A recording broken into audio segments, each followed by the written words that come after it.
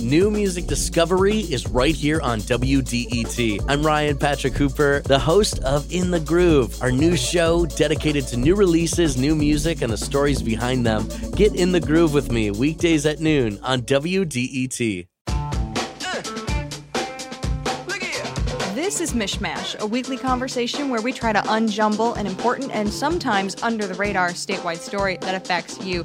Jake, I recently got to the Capitol and realized that I was walking into a yearly tradition at the state Capitol. Ooh, I know this one. It's when road funding talks fall apart. Yes, that was also happening, but that's not what I'm thinking of. Aw, man. Instead, I walked in on Open Carry Day at the state Capitol. Nothing like walking into work surrounded by people with assault rifles on their backs. It is a little jarring. It gets me every year. But this is probably one of the more well-known examples of activism that goes on at the state Capitol. You know, grassroots organizations and sometimes even bigger organizations will hold rallies at the Capitol. They will meet with lawmakers where they're really just trying to get the representatives and senators in Lansing to focus on an issue that they care passionately about. Right. This is the kind of direct grassroots lobbying that happens way out in the open. I mean, you could see it literally happening, which is maybe why we get all the jarring photos of the guns every year. But yeah, on many different issues, this kind of thing happens at the Capitol every year. Now, we can contrast this, however, with a lot of stuff that goes on behind the scenes. And I'm thinking specifically about lobbying and even more specifically campaign contributions and whining and dining that goes on. Absolutely. And there was a actual pretty explosive report that came out this week from the Michigan Campaign Finance Network that didn't get quite as many headlines or posts on social media as Open Carry Day, but the Michigan Campaign Finance Network reports that registered lobbyists reported spending more than, get ready for this number, $517,000 on food and drink purchases for state office holders over the first 7 months of 2019. That's just the first 7 months. $517,000. I still can't believe that number. So we felt like we had to put that into some context. So I gave Craig Mauger a call. He's the director of the Michigan Campaign Finance Network. Some of the lawmakers have received so far, two of them have received more than $5,000 in free food and drink. Those totals are larger than what we usually see for an entire year. That's a lot of tacos. It's a lot of tacos. It's a lot of food. It is probably also who knows, but I'm guessing some of this is on the drink side of things because when you go for a meal out, that tends to be what drives the bill up from people that I talk to who run in these circles.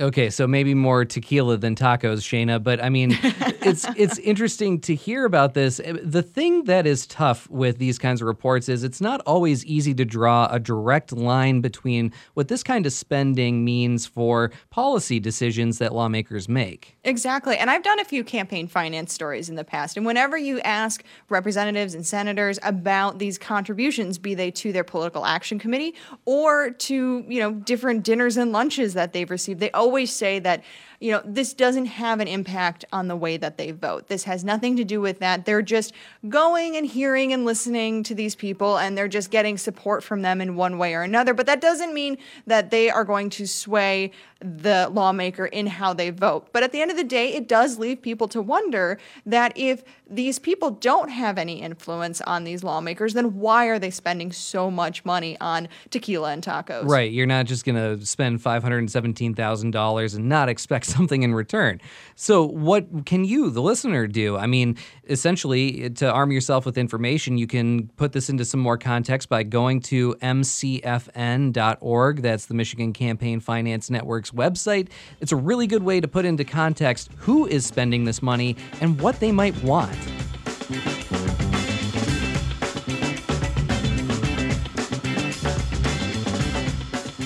Here at Mishmash, we have some exciting news. We are now a podcast. Woohoo! So now you can find us wherever you get your podcast. Just search Mishmash. That's MICHMASH.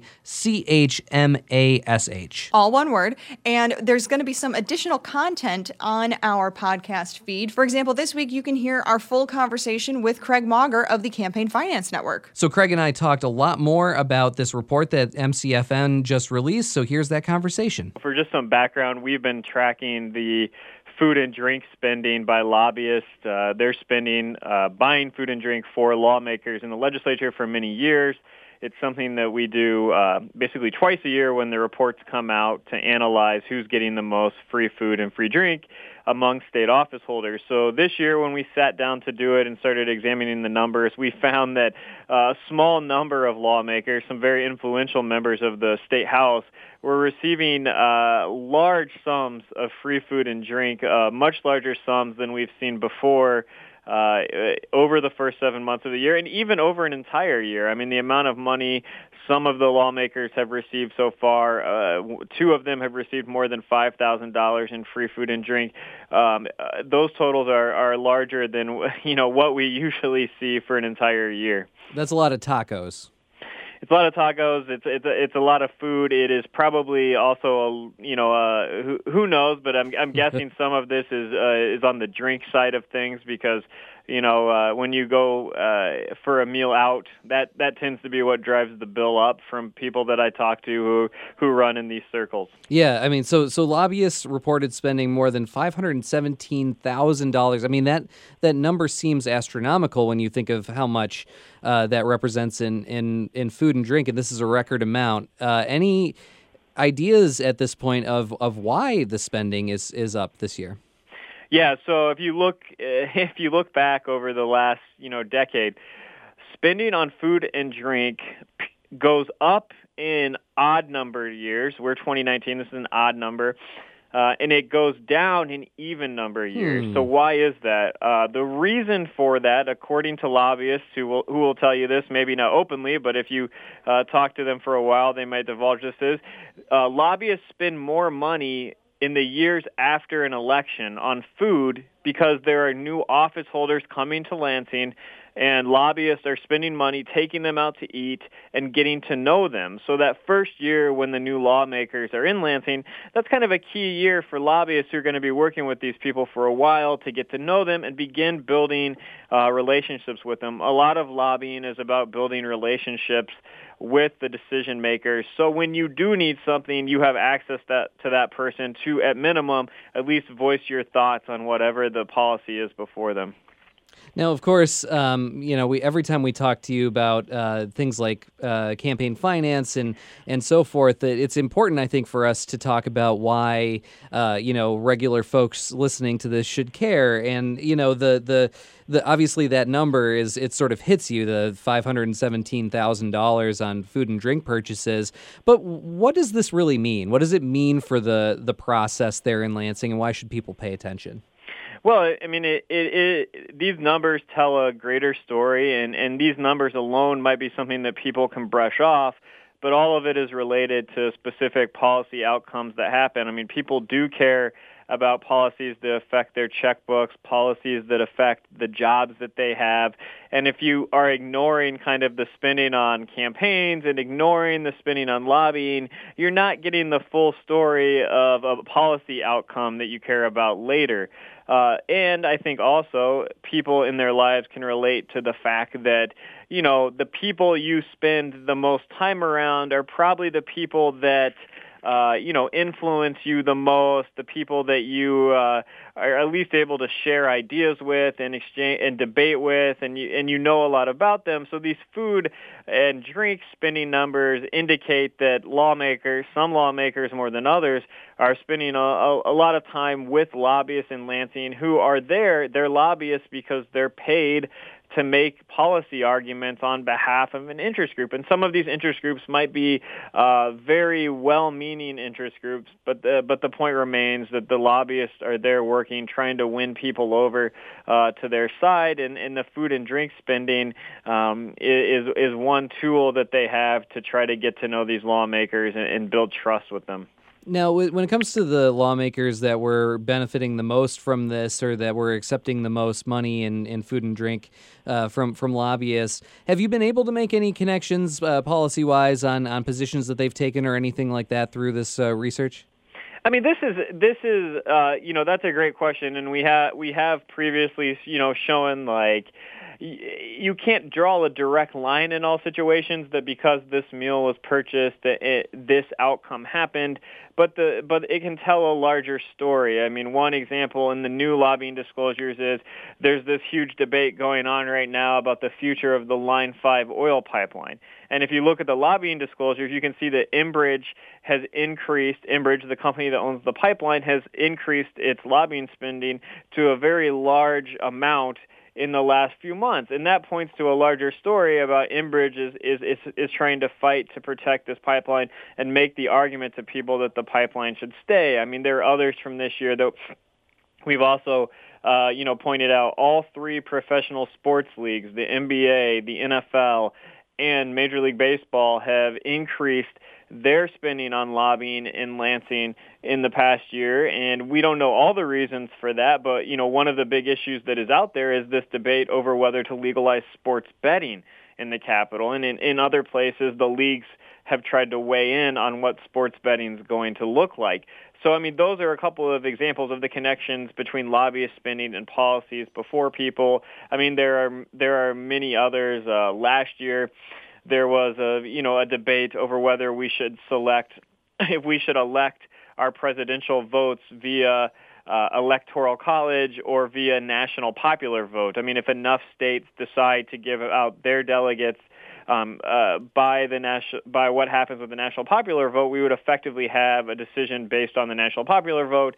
And kind of in the run-up as this debate was going on, a large number of lawmakers went on trips to either Hawaii or other destinations for seminars about the national popular vote. So all of these things paint a story and tell a story and give us more information about the larger path to public policy decisions that affect all of us. Yeah. But we're not all in there watching these seminars, sitting at the meals that are happening in Lansing, or fully taking part in viewing what our elected officials are doing. Sure. So, we have been talking as part of this conversation about the contrast between maybe this kind of lobbying and what a lot of people are talking about in the last few days, which is Open Carry Day at the state capitol. Now, this is lobbying too. This is a different kind of lobbying. This is sort of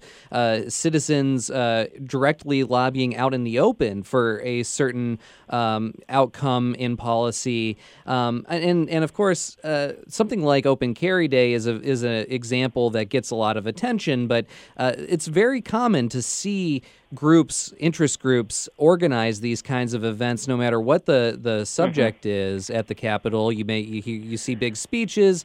There's lines out the door at the House office building of people going to meet with lawmakers directly on a specific issue. Contrast these two things as part of the process.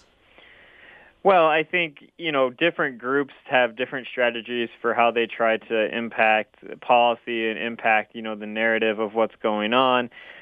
Some organizations that are more grassroots focused and have large numbers of supporters are going to more likely try to show their strength by having rallies and having people out on the Capitol lawn and going to meet with lawmakers, having grassroots individuals that support them go meet with lawmakers, other entities that have financial resources to pay lobbying firms and to spend money on, meals to meet with lawmakers.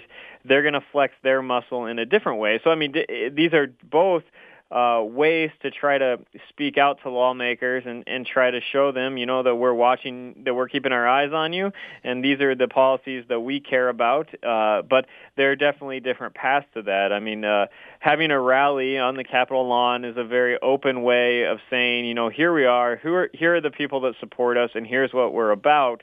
Some of the other lobbyist spending that you don't hear as much about is much more difficult to track. We actually have, kind of less access to figure out what's going on and who's wanting what and who's writing some of these bills and what's being talked about over some of these meals that are happening. But it's also a way for people and businesses and labor groups to try to work with lawmakers to get outcomes that they want. Sure. So tell people how they can find out more about this report and others that you're doing at Michigan Campaign Finance Network. Yes, definitely. So we try to track money in politics, whether it's lobbying or campaign finance related, and we do it all at our website. Michigan, we are called the Michigan Campaign Finance Network, so you can Google that, or you can go to mcfn.org. Craig Mauger is the executive director of the Michigan Campaign Finance Network. I'm Jake Neer for Shana Roth. Thanks so much for listening to Mishmash.